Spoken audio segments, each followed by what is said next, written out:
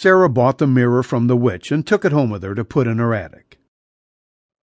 It is said that on a stormy Halloween night, Sarah crossed the line with conjuring up the dead.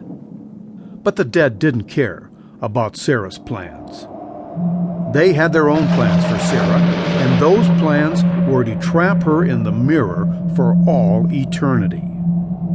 The dead said, "For what you have done, you are sentenced to spend all eternity in the mirror with the rest of the lost souls."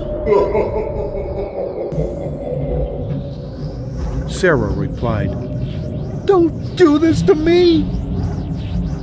Then, all of a sudden, Sarah was cast into the mirror for all eternity.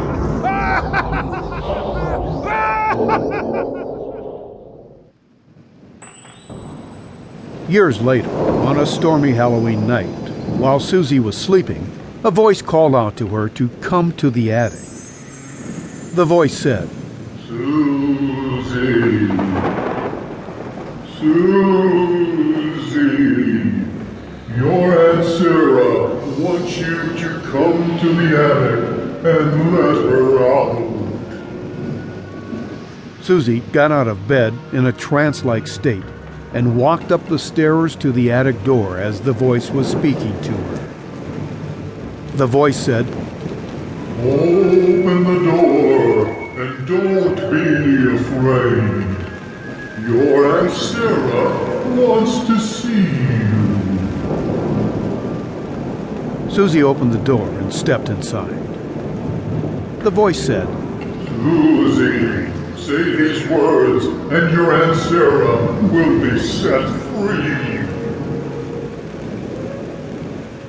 As Susie was walking across the attic floor, there was a low-lying fog, and the mirror was illuminated a bright green color.